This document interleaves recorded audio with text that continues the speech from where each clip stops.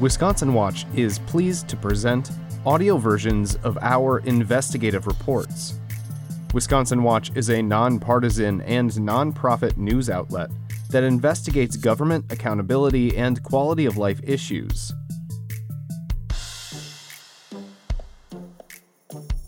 Today, Wisconsin Watch's Bennett Goldstein reports solutions regarding dealing with harmful PFAS, increasingly being detected nationwide, including Wisconsin, in a comprehensive guide.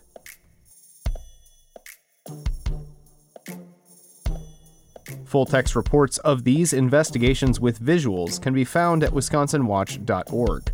If you enjoy our stories, please consider making a donation at wisconsinwatch.org/donate. What should I do about PFAS in my water? Original reporting by Bennett Goldstein. Narration provided by Wesley Leatham.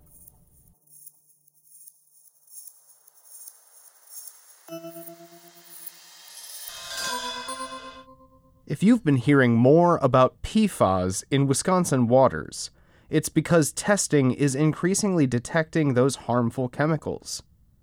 As of November 18th, the Wisconsin Department of Natural Resources was monitoring PFAS contamination at 91 sites from French Island in the west to Peshtigo in the east.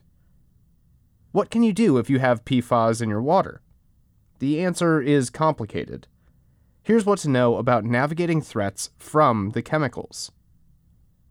PFAS, or per- and polyfluoroalkyl substances, are a class of more than 12,000 human-made compounds.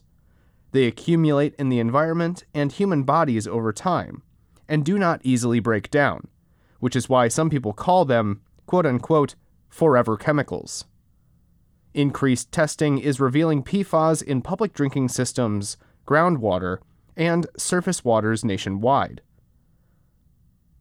Scientists haven't studied most PFAS deeply, but they link two of the most widely researched, PFOA and PFOS, to a range of health problems. Those include altered hormone levels, decreased birth weight, digestive inflammation, and ulcers, high cholesterol, hypertension in pregnancy, kidney and testicular cancers, and reduced vaccine effectiveness in children. Where do they come from?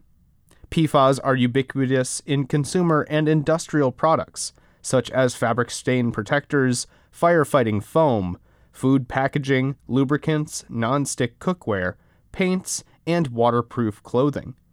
Most Americans encounter them through the foods they eat, dust, and hand-to-mouth contact with PFAS-treated products. But you probably wouldn't know it because the chemicals are often odorless, colorless, and tasteless. Tap water is typically the main source of exposure for people living near contaminated sites, but that doesn't mean you have to stop showering. Little PFAS enter the body through the skin, according to the United States Centers for Disease Control and Prevention. Bathing and washing dishes with PFAS-contaminated water is unlikely to significantly increase exposure, the agency says. Well, how much PFAS is harmful? Virtually no amount of PFAS is safe for consumption, according to the United States Environmental Protection Agency. In June, the agency updated draft health advisories for PFOA and PFOS. It warned against consuming more than 0.004 parts per trillion and 0.02 parts per trillion of the two compounds, respectively. That equates to about 4 drops and 20 drops of water in 1,000 Olympic-sized swimming pools. Well, how do I know if my water is safe to drink? The answer depends on who you ask and where you live. The EPA sets standards for public drinking water systems, which must treat water to within acceptable limits for contaminants. No national standard yet exists for PFAS, so many states have stepped in to set their own. Others have none. Wisconsin this year established a drinking water standard of 70 parts per trillion for PFOA and PFOS, individually and combined, far above the draft EPA health advisory. Multiple Wisconsin public water systems have detected PFAS above or within the state's standard. Utilities must publish their test results, which you can view online. Well, what if I have a private water well? Neither the EPA nor the state regulates private water wells. That means the 1.7 million Wisconsinites who use them bear responsibility for testing and treating their own water for PFAS or other contaminants. The Department of Natural Resources offers general recommendations for well testing linked on the online article. Many laboratories can test water for PFAS for a fee. You may be asking yourself, how can I treat my water? Multiple filtration systems can remove PFAS from tap and well water. You can install them where water enters a house or building or on a specific fixture. Treatment methods include granular activated carbon, ion exchange resins, and reverse osmosis. Quote, "We know that the lower the levels of PFOA and PFOS, the lower the risk," EPA environmental engineer Jonathan Burkhart said in an email. The EPA does not recommend that contaminated households switch to bottled water, because the United States Food and Drug Administration has not established PFAS quality standards in bottled water, nor does it require testing for PFAS. Although the International Bottled Water Association says its members test for the chemicals annually. Granular activated carbon systems, generally the least expensive treatment option, can remove some PFAS, including PFOA and PFOS. They work by binding PFAS to a porous carbon surface, but molecularly shorter chemicals, known as short-chain PFAS, may slip by.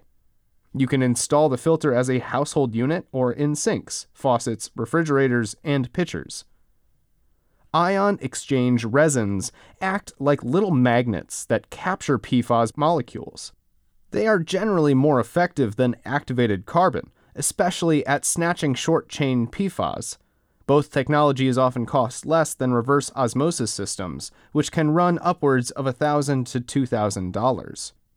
Reverse osmosis devices force high-pressure water through a membrane with small pores to separate chemicals, including short-chain PFAS, from water.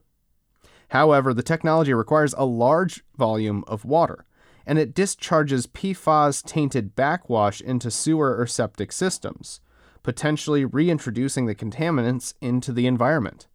Quote, "None of these techniques are perfect," said Yana Liang, a professor of environmental and sustainable engineering at State University of New York at Albany. Quote, "It really depends on what exact PFAS are in the water. If you can afford it, you can use multiple treatment systems in succession to increase effectiveness. That process is called a, quote, treatment train." You may be asking yourself, how well do these systems work? Each technology can reduce many types of PFAS to non-detectable levels, exceeding 99% removal in lab and real-world settings, according to EPA reviews of scientific studies.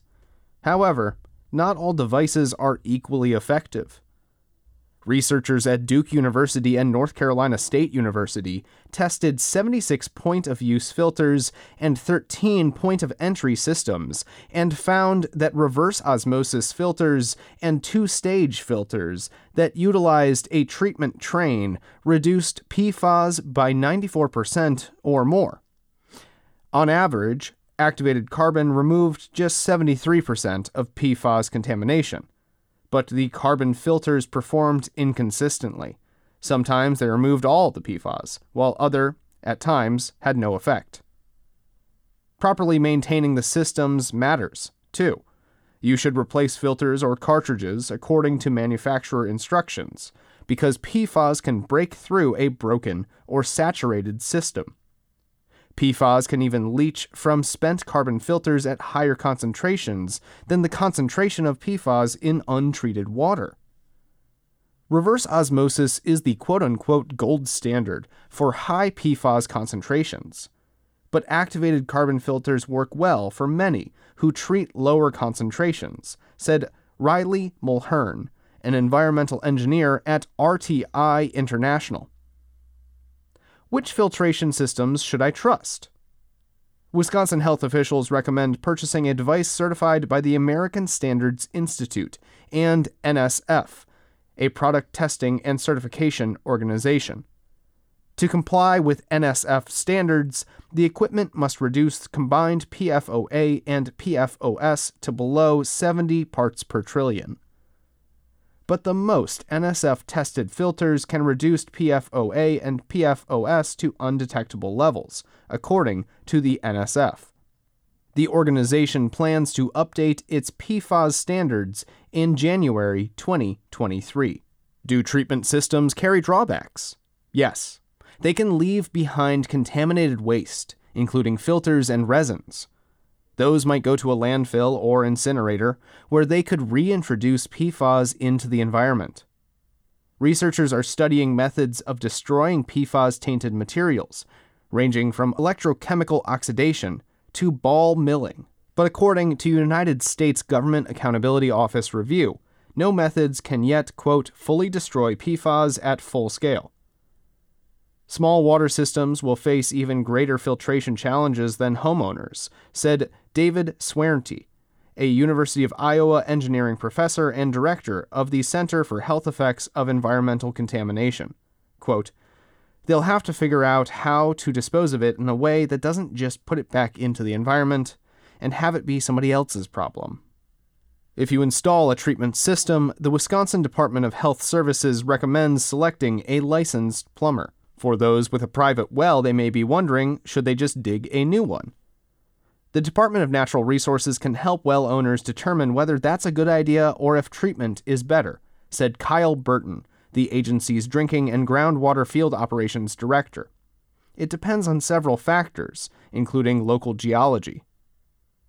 New wells aren't guaranteed to deliver PFAS-free water, he said, and some risk tapping into aquifers where other contaminants are present. Another risk of digging through certain terrain, the possibility of cross-contaminating aquifers with PFAS. Digging a well is also pricey, but state aid might be available to pay for it.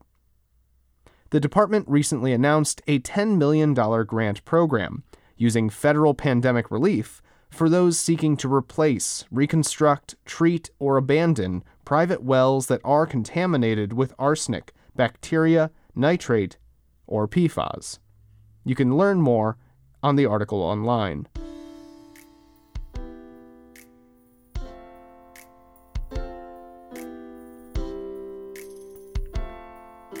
Original reporting for this story by Wisconsin Watch reporter Bennett Goldstein.